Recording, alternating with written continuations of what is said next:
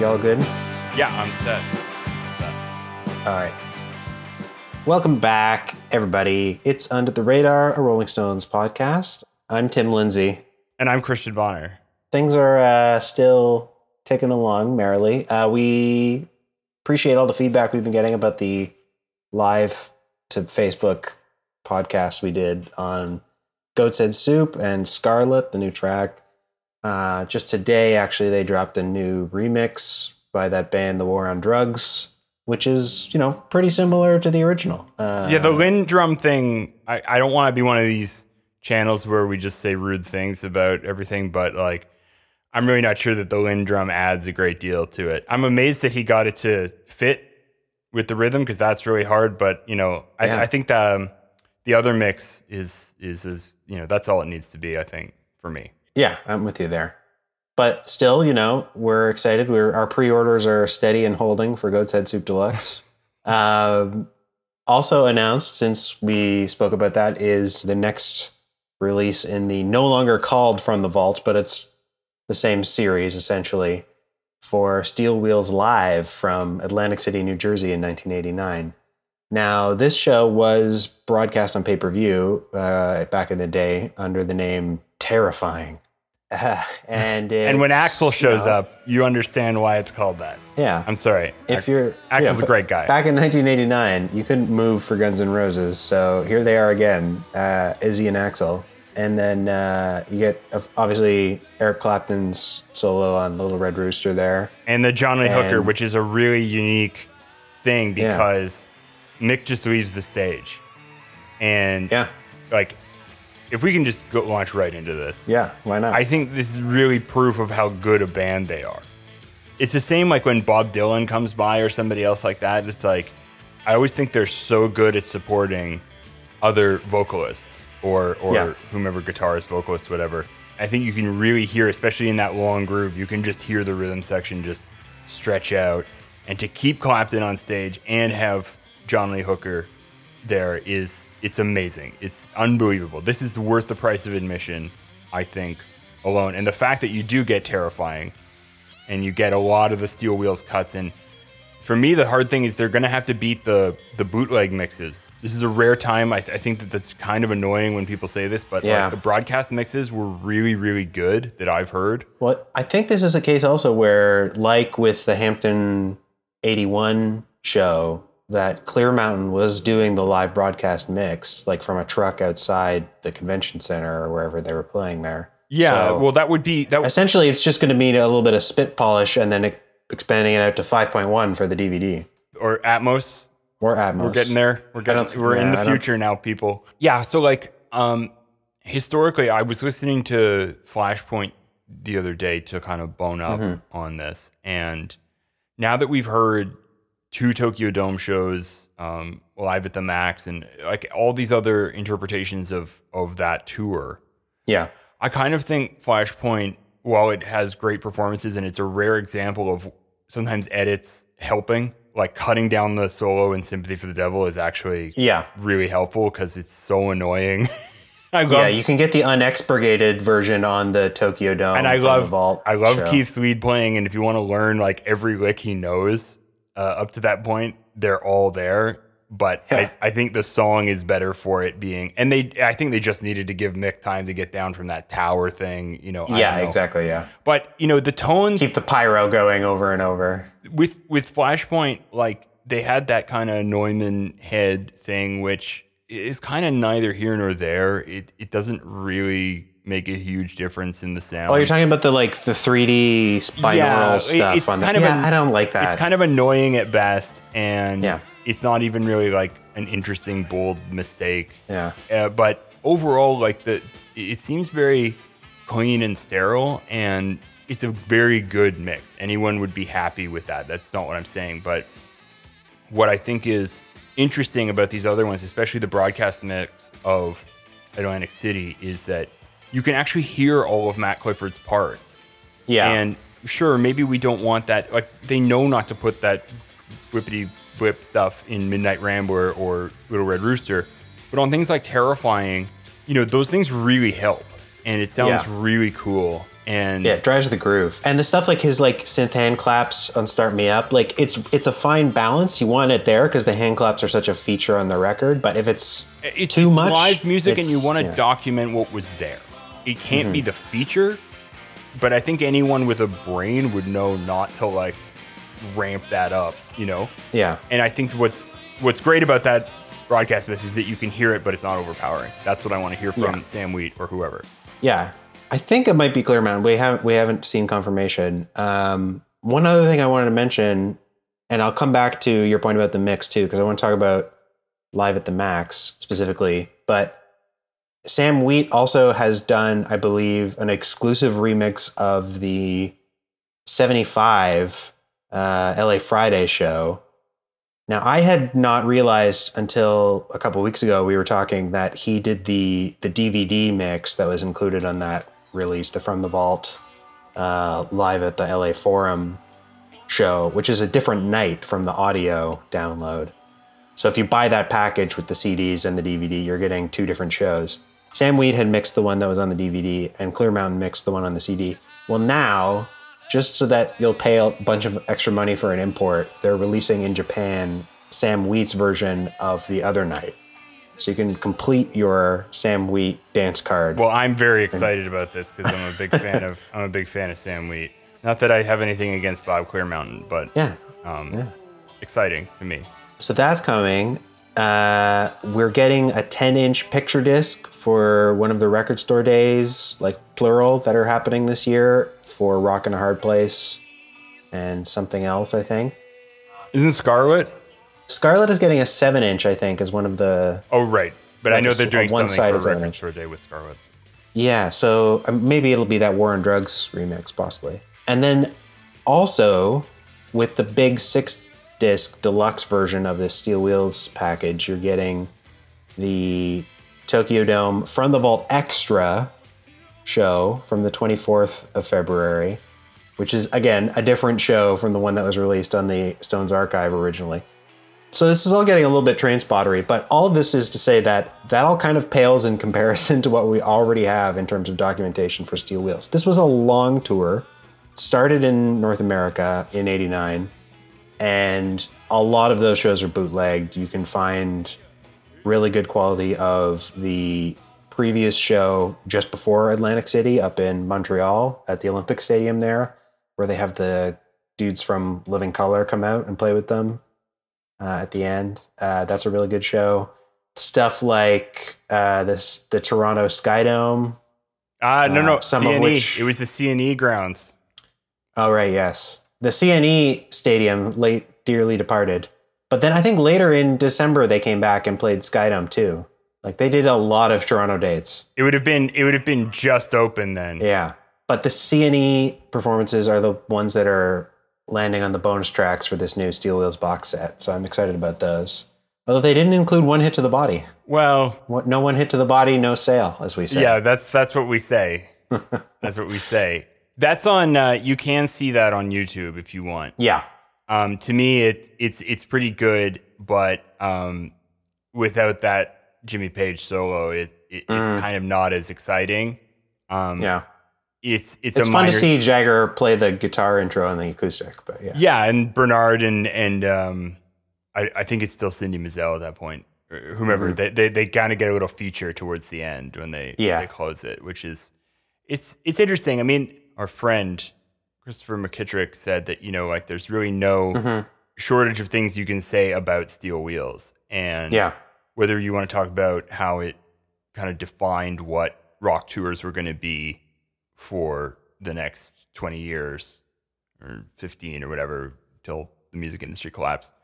But for the band, it's really when the arrangements like really get tightened up, because they had horns and keys and stuff in the past, but it always felt it was kind of like, I'll just do whatever you want, know? And I guess if you have Nicky Hopkins and Bobby Keys and people like that, you can do that. And they got pretty far on that. When you want to go to the full horn section and backup singers and you end up with like 13 people on stage, if you don't have somebody like writing charts for that, it's going to turn into a disaster. And I think that maybe Steel Wheels got a little bit too tight. in terms of, it's a little bit too on the rails. Because I mean, I do like, the whole thing with the Stones is like they got to stay under rehearsed to the point where it still sounds fresh, but you want them to all like change chords at the same time and remember the lyrics and stuff like this. Yeah. But I think it's still really, really important to acknowledge in the history of the band that this is really where the new era starts. There's a hard line there. We can debate about whether or not some of this started to come in on earlier tours. But, for a lot of people, it's just like, oh, there's the Brian Jones era, there's the Mick Taylor era, and then there's the Ron Wood era. And to not acknowledge the contributions or to not really see that there is a delineation point after the band ostensibly breaks up and bringing in all these side people. Keith is always saying, oh, don't forget, like, the horns joined and, the whole sound of the band changed when Mick Taylor came in. This is the same thing, especially when Daryl comes in. Yeah. To just say that from Black and Blue to now is all like I don't understand that. No, you're quite right. It is another, and yes, this lineup of the band provisionally, with the subtraction of Bill Wyman later on, it is essentially unbroken since the 70s. But with this live show, I think Keith described it as more of like a review, like an old time soul review. Like you have a very worked out, choreographed flow to the piece. And that is something that, while they had made gestures towards it before, this sort of theatrical presentation, specifically for an outdoor venue, is kind of what they're pioneering here. And really, it is the marker of most of their live performances from here on out. Yeah, and I think that the version of the show that came out, minus the Rockette dancers and some of the things that they wanted, I think that it is like about as slick as you want it to be, while it's still, I think they definitely refined this. The set lists aren't too regimented, but there's enough structure. And I think this is just a good thing in life. You want to have enough structure that you got something to fall back on, but you want to leave room for inspiration. Quincy Jones says you got to leave 20% so the Lord can come in the door. That's right. Yes. The angels share. Yes. That's, I think, what you want. Yeah. And there's a really eclectic, I think for the first time, really, they're doing not just the occasional oddball set list choice, but a carefully curated career retrospective here. So you've got stuff like, Before They Make Me Run and Dead Flowers, like fan favorites like that, deep cuts, and then completely oddball stuff like 2000 Light Years from Home, which was like a staple every night of the show. I gotta say, I don't know about the interpretive dance portion of it, but I do really like the way they play it. So I'm curious because this is, the pay-per-view broadcast infamously came with a pair of 3D glasses that you could get at like 7-Eleven or whatever. And during this key moments in the show, like 2000 Light Years, they superimposed these like really weird late 80s 3D effects for the broadcast while Mick is like throwing shapes at the planets. There's like like star fields and things that come over and in over top. So it's like very obviously over the top. And what could be more over the top than a pair of cardboard 3D glasses you buy with a Slurpee? Well, you got to give it to them for trying stuff. Yeah. I feel like, there's on the other side of the spectrum, there's the AC/DC philosophy that you just do as little as possible, and I think that they're really good at that. And given their audience, like they know their crowd and they know what people want from them. And all right, we can have like inflatable Satan and we can have stuff like that, but they don't really. Maybe Brian's going to swing from the bell. But that's like the height of theatrical presentation. And like a 60-year-old man does a striptease in the middle of it. It's like, and they all see that as like, that's all fine. That's all normal. The minute we put in like anything like that reeks of like Vegas, like, oh, we can't have that, so I think there's a conservatism in rock that is really annoying, in that people took this very innovative, and this happens all the time. Mm-hmm. It's not just rock, but like it's this innovative, bold thing, and then Oh no! You go out there with anything other than 2 guitars and some lights, and you're a sellout now. And it's like, Yeah. well, I mean, we're talking about millionaires anyway. It's kind of ridiculous to say that there's a line. I don't know where the line is, and I don't care. Yeah, sure. We can look back in history and say, okay, that was a bit much, or it didn't work out the way we thought it was. But if nobody tries anything, then I don't think we really get anywhere. Other things about the 89 shows that I find interesting. Obviously, this is Bill Wyman's last go round with them. He's really got a unique sort of tone on this tour. He's playing the headless. The Steinberger. What is this? Steinberger? Yeah. Yeah, and he's using round wound strings for the first time, I think, ever with the Stones. So it's a little bitier. And I didn't realize this, but I think Bill Wyman plays with a pick. Correct me if I'm wrong, Internet. Yeah. But I think he plays with a pick. It's just he's playing really high up on the... Yeah, he's like right up here. He plays right under the fretboard. And James Yeah. Jamerson played there too. Because you do get a little more... It's a little bit of a thumpier sound there. But it's a Mesa amp and it's a Steinberger with round wounds. So it's definitely a lot punchier. And, he's a really, really unique player. And this is a great document of his technique and his playing. Yeah, for sure. The Tokyo Dome run, like this 1990, they basically just continued the Steel Wheels tour in places other than North America. When they got to Europe, it was rebranded as the Urban Jungle Tour because they just couldn't fit the entire set in the trucks. So they had to scale it back a little bit. But they did have it on a couple of shows, which they filmed for Live at the Max, so they could get the sweep of the full thing, like Wembley Stadium in London. Yeah, and one of them was in Turkey, right? I forget where. I'm pretty sure part of Live in the Max Turin. Turin in Italy for sure, but I thought one of them is in Turkey, which has got to be one of the first times anyone played there. Definitely the first time the Stones, unless well, they played one of the shows was in East Berlin. That must have been a big deal. So that's the other thing is that the Steel Wheels tour did, I think it's fair to say, destroy communism in Eastern Europe. I think history. Tom Stoppard, rock and roll, that whole play. That's what that. Yeah, a little bit. Billy Joel live in St. Petersburg, a little bit. But really, it was the Stones who, through years of people smuggling in bootleg records and fake jeans, slowly but surely. Pressing them on X-rays. Totalitarian. Yes, exactly. That's where I was going. Removed totalitarianism from Eastern Europe until relatively recently. So they got to go back, I think. Yeah. They're needed all over the world, let's be honest. But yeah, the Steel Wheels leg in Japan was essentially just a residency in February at Tokyo Dome. They changed the lineup a little bit with the backing singers here and there. Like Sidney Mazel wasn't there for the European leg, I don't think. They had somebody else whose name always escapes me. But they got Lisa in. I always forget that Lisa comes in relatively early.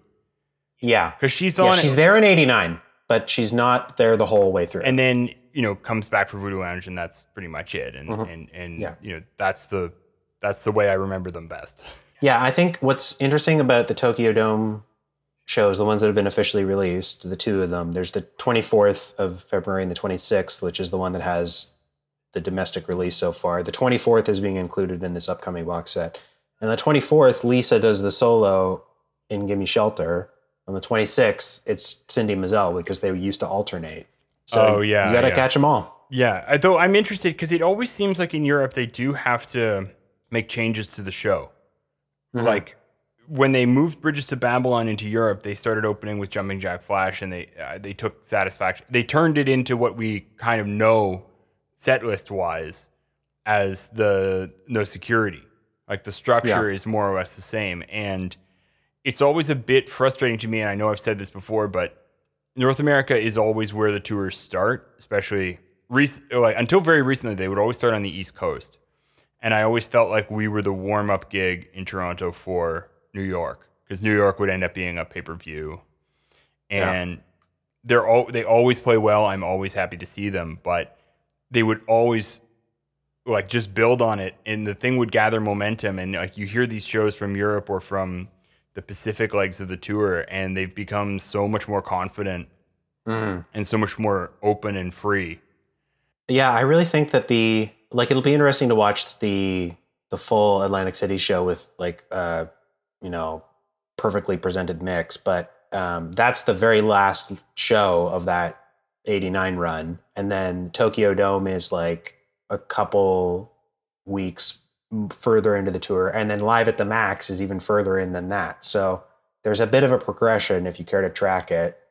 I do want to return to Live at the Max because it's a bit of an oddball. Like Shine a Light, it was specifically conceived as a way to show off the IMAX film format. So there are some oddities about the way that thing works in a theater with a giant screen and all those extra channels of surround that doesn't really translate to home video all that well. I did see it at the Cinesphere, which is down at Ontario Place here. It's one of the first IMAX theaters ever made. Is it not? Yeah, it is. And it's, I think maybe like the Expo World's Fair, it might have been an earlier one. But according to Felix Aeppli again here, I'm seeing that it simultaneously premiered at the Cinesphere in Toronto, along with other IMAX theaters around Canada and Europe. From what else I understand, Live at the Max was also mixed somewhere around here, like in Mississauga. Yeah, that would make sense. And maybe at Metalworks. Somewhere like that. I remember I actually did record at one space. I really can't tell you where it was, but I remember seeing a picture of the Stones there, and I would be like, well, what did they do here? And it's like a little bit of remixing or something. Yeah. And they obviously want to hype it up because it's such a big client, but it's kind of hard sometimes. Like I think there's like one David Bowie remix that was done at Metalworks, and so it's like it's on their resume. Yeah, of course. Like it's on their website like crazy. There's like a fake platinum record on the wall for a B-side that he did there one time. Yeah. But yeah, Live at the Max. So like if you listen to the DVD or the Blu-ray releases of that, they just basically transferred the IMAX surround into the 5.1 version that's on those discs. And it sounds pretty weird in a home theater, to be honest. Like mixed vocal is very dry and up front in the center's channel. I always find that the thing that gets me is that the overdubs are like really glaring on that. And I've heard there's overdubs on Flashpoint, there's overdubs on all the live albums up to No Security, and they at least get the timing right. Whereas like it seems with a lot of the guitar solos, it's just kind of like, those cameras were like really clunky. And like, if you can imagine like spinning around an 80 kilogram piece of equipment to try and like get the guitar solo in time, they had to do a lot of cutting around the coverage that they had. Yeah. So yeah, there's a lot of, Julian Temple directed that, and he's like a music video director, and like he did a couple of movies before that, but I don't know. Driving an IMAX camera is a bit like a really powerful race car. There's only a certain amount of people who can actually do it properly and pull it off. And I kind of think that, visually the quality of it is obviously outstanding, but it is. It's one of the best looking things they've ever done. Yeah, but it really desperately needs a remix to fix all of those little timing issues, and maybe that'll come later on. But for now, personally, my favorite of the full shows that we've got from Steel Wheels is the earlier night, the 24th from Tokyo Dome, that's included in this new box set. So I'm glad that that's getting a wider release. The Japan only release was region locked. So if you didn't have a region-free DVD player, you couldn't play it. And yeah, it's a good tight performance. Like the guitar performances are really excellent. You get Lisa singing Gimme Shelter. What more do you want? Not much, that's for sure. The only thing I think with these shows is that they are a bit long. That's true. I do not think I could actually stand up for that long. Yeah. It's a bit... I think we had to break up when we watched the Tokyo Dome thing here. We had to like break it up because it's just quite a lot. Well, and I think it's spread over 4 discs on the vinyl version. So that tells you something. Yeah.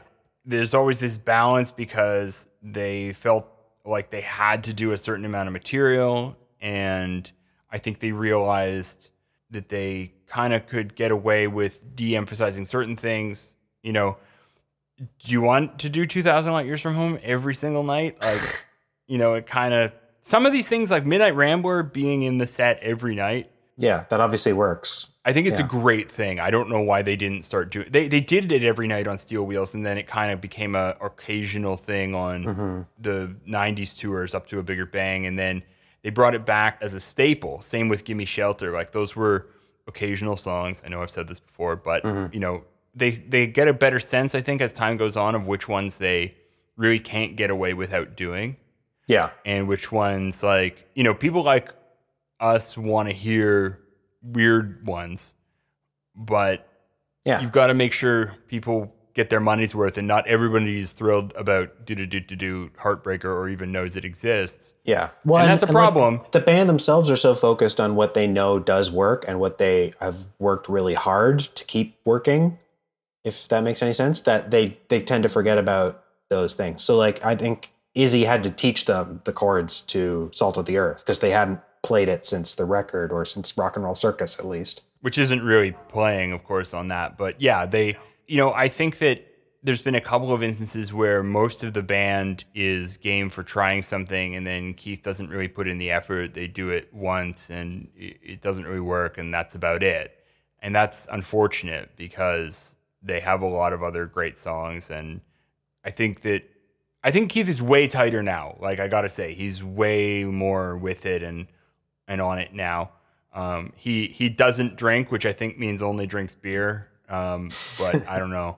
But he's quit smoking and everything, and it seems like he's kind of like focusing up a lot more, and it's paying dividends, you know? Like, you listen to Harlem Shuffle from this tour, and then listen to the 2019 Harlem Shuffle that they did in Jersey for No Filter.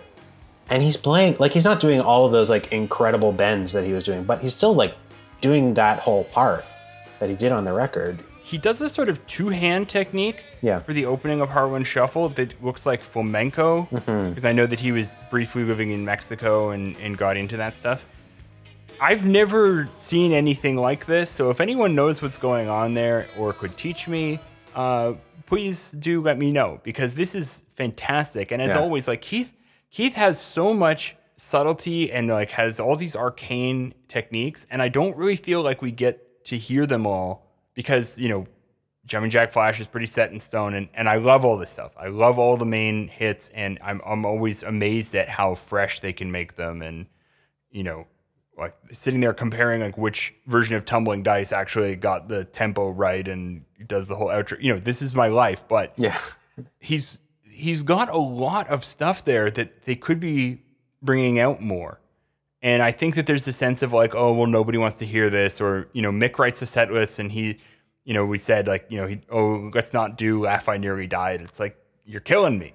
Yeah. You know, so I definitely like to see that. Maybe we'll get that. I don't know. But I think that he's really underrated as a player. He doesn't do, I think that there's a lot more going on there than we see on the surface. Yeah. And, I think the advantage of collecting all these different versions, you know, people say there's fatigue now because we've had so many releases from Steel Wheels. Now we've actually documented Voodoo Lounge. You know, before the Totally Stripped box set, there was almost nothing except the cut down version of Miami and Tokyo. Now we've got those full shows plus all the stripped shows. We've got multiple releases from Bridges to Babylon. We've got No Security. You know, they've documented every tour now in an extensive way. And yeah, if you're not our obsessive level of fandom, then it doesn't really make sense for you to buy them all. But also, like, if you don't want it, don't buy it. I don't understand. I don't understand this. Like, no one need, like, I feel pressure. I will admit, like, I feel pressure to own all of this stuff. And then usually it subsides, like, you know, okay, maybe you don't need it. It'll all be on streaming.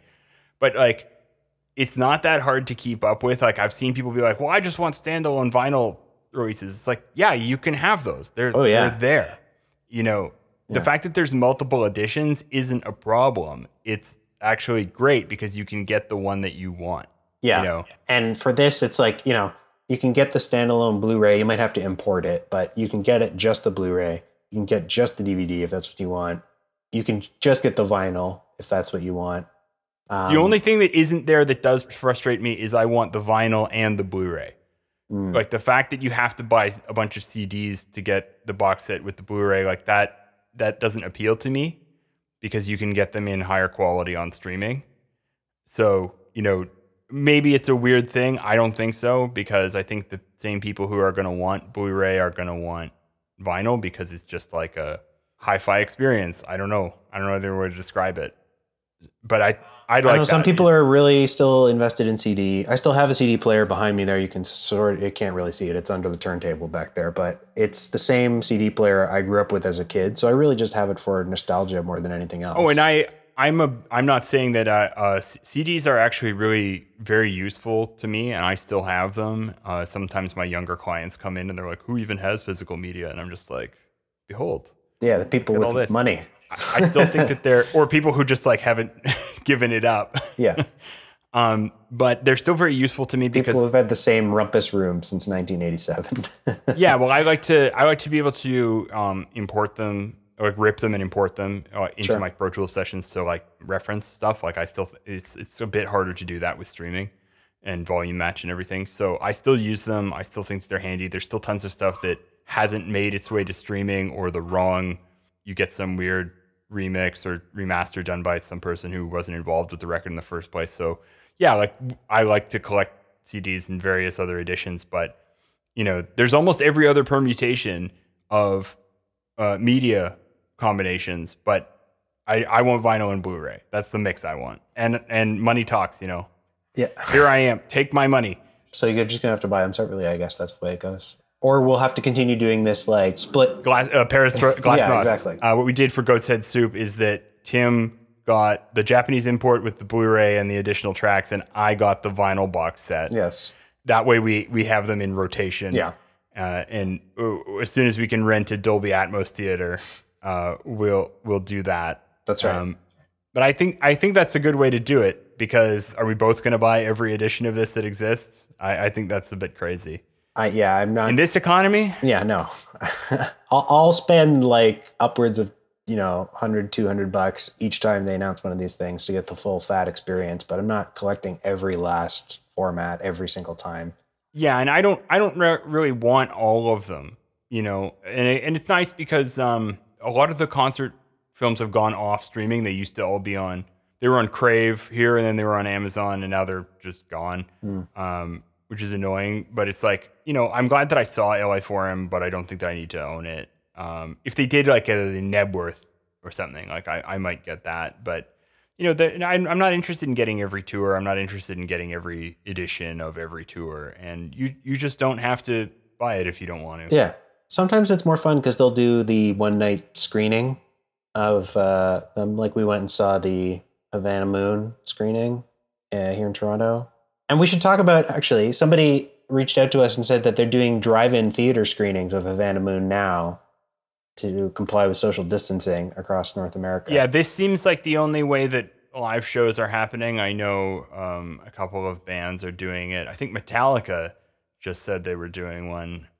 Gary Newman tried to do one, but it got canceled in the UK for some reason. I'm not sure why, but yeah, I mean, it's very uncertain. It's a very difficult and uncertain time for our industry. I just had my first attended session here yesterday, and we're keeping it pretty strict as far as, obviously you can't make people sing with a mask on, but any other time when that's not happening, we're keeping that under control, and had to implement a whole other thing. And it's very tough as a business owner. You have to invest in way more time and money and in cleaning and just making sure everything's safe. And you have to implement these new protocols and make sure everybody knows what's going on.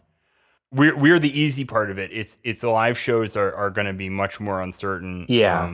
Mick just said, he said it's probably going to be one of the last things that comes back. And, as much as I've seen people who own venues or things like that. Oh, why can't we have shows now? It's like, because everybody's going to be drunk. Like, they're going to be drinking beer. They're not going to wear a mask. Yeah. They're not even going to try to comply with the protocols, and it's just not worth it. Like, there was that photo that was going around of an outdoor show in the UK where everybody had like their own riser platform in the audience. So like there was literally a barrier like stopping you from like wandering around drunkenly. Yeah, and there's a theater in France that looks like the Senate from Star Wars, right? Yeah. Where everybody has their own little pods there, and like, okay, let's do it. Yeah, let's do it. It's going to be tough to like get the margins that people are used to. Like, we can't do the No Filter tour with, the same level of audience immersion. I think they're going to have a rethink when they finally do reschedule the tour about what they're going to do here in North America. Yeah, I mean, and we just can't expect people who are going to be drinking and partying and looking to have a good time, like, to follow these rules. Yeah. And so until we have a vaccine, until we have some serious measures in place to contain this thing, which is still a real thing. I mean, in Canada, we're starting to get out of it. Yeah, certain places. Still a real thing. Yeah. It's still a real thing in the States. Yeah. We only get back to any kind of normalcy when there's a vaccine, or when like somehow we can just contain it and get the transmission to as low as it can possibly be. Yeah, so I would recommend, if you want to get your Stones fix, try a drive-in screening of Havana Moon. It's a great documentary. It'll be great to hear it loud on your car stereo. You can, feel like you saw it with a bunch of people. But you don't have to worry about drunken people coming over and breathing on you. So check that out. We can get the details of that. Yeah, I think if you go to cinelifeentertainment.com, they've got all the listings across North America. I think through the rest of August and September, I'm hearing they're continuing to do that. So check that out if you feel so inclined. Anything else we want to touch on as regards this Steel Wheels live release that you can think of? Oh, yeah. This is the night that Keith had to be restrained from stabbing Donald Trump. Yeah. So it's a piece of history in many ways, not just because we have Axl and Izzy and John Lee and Eric Clapton. And I think this is about as good as Eric Clapton has ever played. I'm not like a huge Eric Clapton guy, but look, like the stuff he did in the 70s, like that rant about Enoch Powell, it is obviously indefensible. Like, nobody can possibly apologize enough. It's like there's no way you come back from that. And like, he did. Like, they all should have known better. And Keith has said some very questionable things too in his time. Not that this excuses it, but it just seems like no one tried to contain this stuff or ever said anything about like, hey, don't say that, or this is not even from a PR perspective of like, hey, no, just this is a hurtful thing to say to people who are deserving of respect and dignity. Like, that's what it boils down to. Part of your culture. Yeah, and then we're really just talking about their musicianship, and we're trying not to.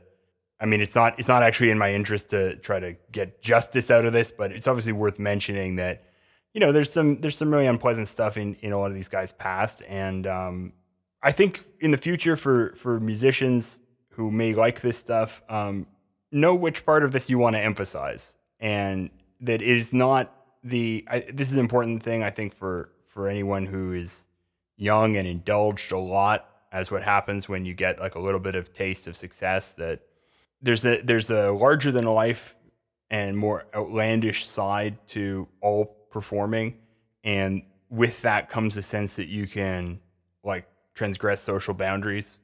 Yeah. And when you have all this money and all this stuff going for you, it seems like you can do whatever you want.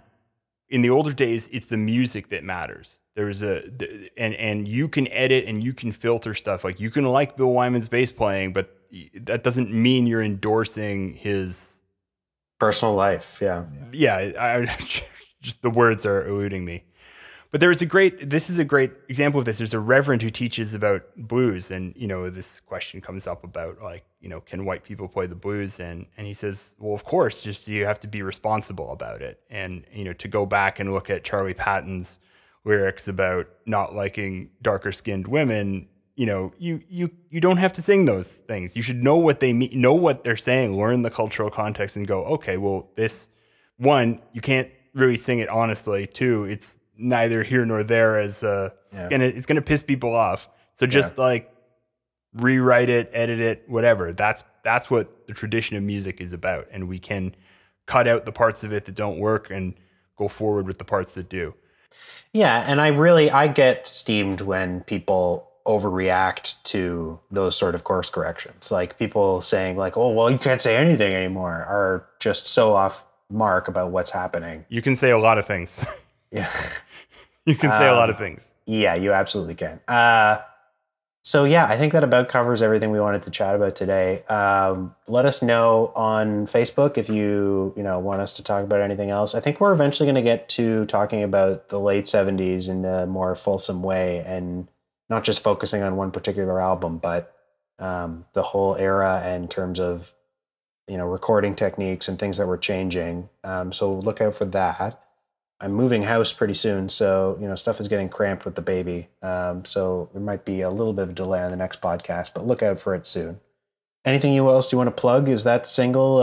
It's coming. It's coming. Kitchen? We just did some last minute changes. We was trying to ensure good mono compatibility. I hope you can respect this. Absolutely. We had to redo a couple of backing vocals, and I changed one line, but always well. It's going along. It should be out for the end of September. That's great. Okay, so we'll keep everybody updated about that. Yeah, like I said, check us out on Facebook. Make sure you're liking. Make sure your favorite podcast catching machine is subscribed. Give us a review. Tell your friends. You can also email us. The address is rollingstonespodcast@gmail.com, or drop a message in the comments or whatever. Yeah, I can't think of anything else to mention, so I'll log off right now. And I've been Tim Lindsay. And I'm Christian Bonner. Till the next time, we say goodbye. That's how we do it here. Yeah, that's how the sausage is made.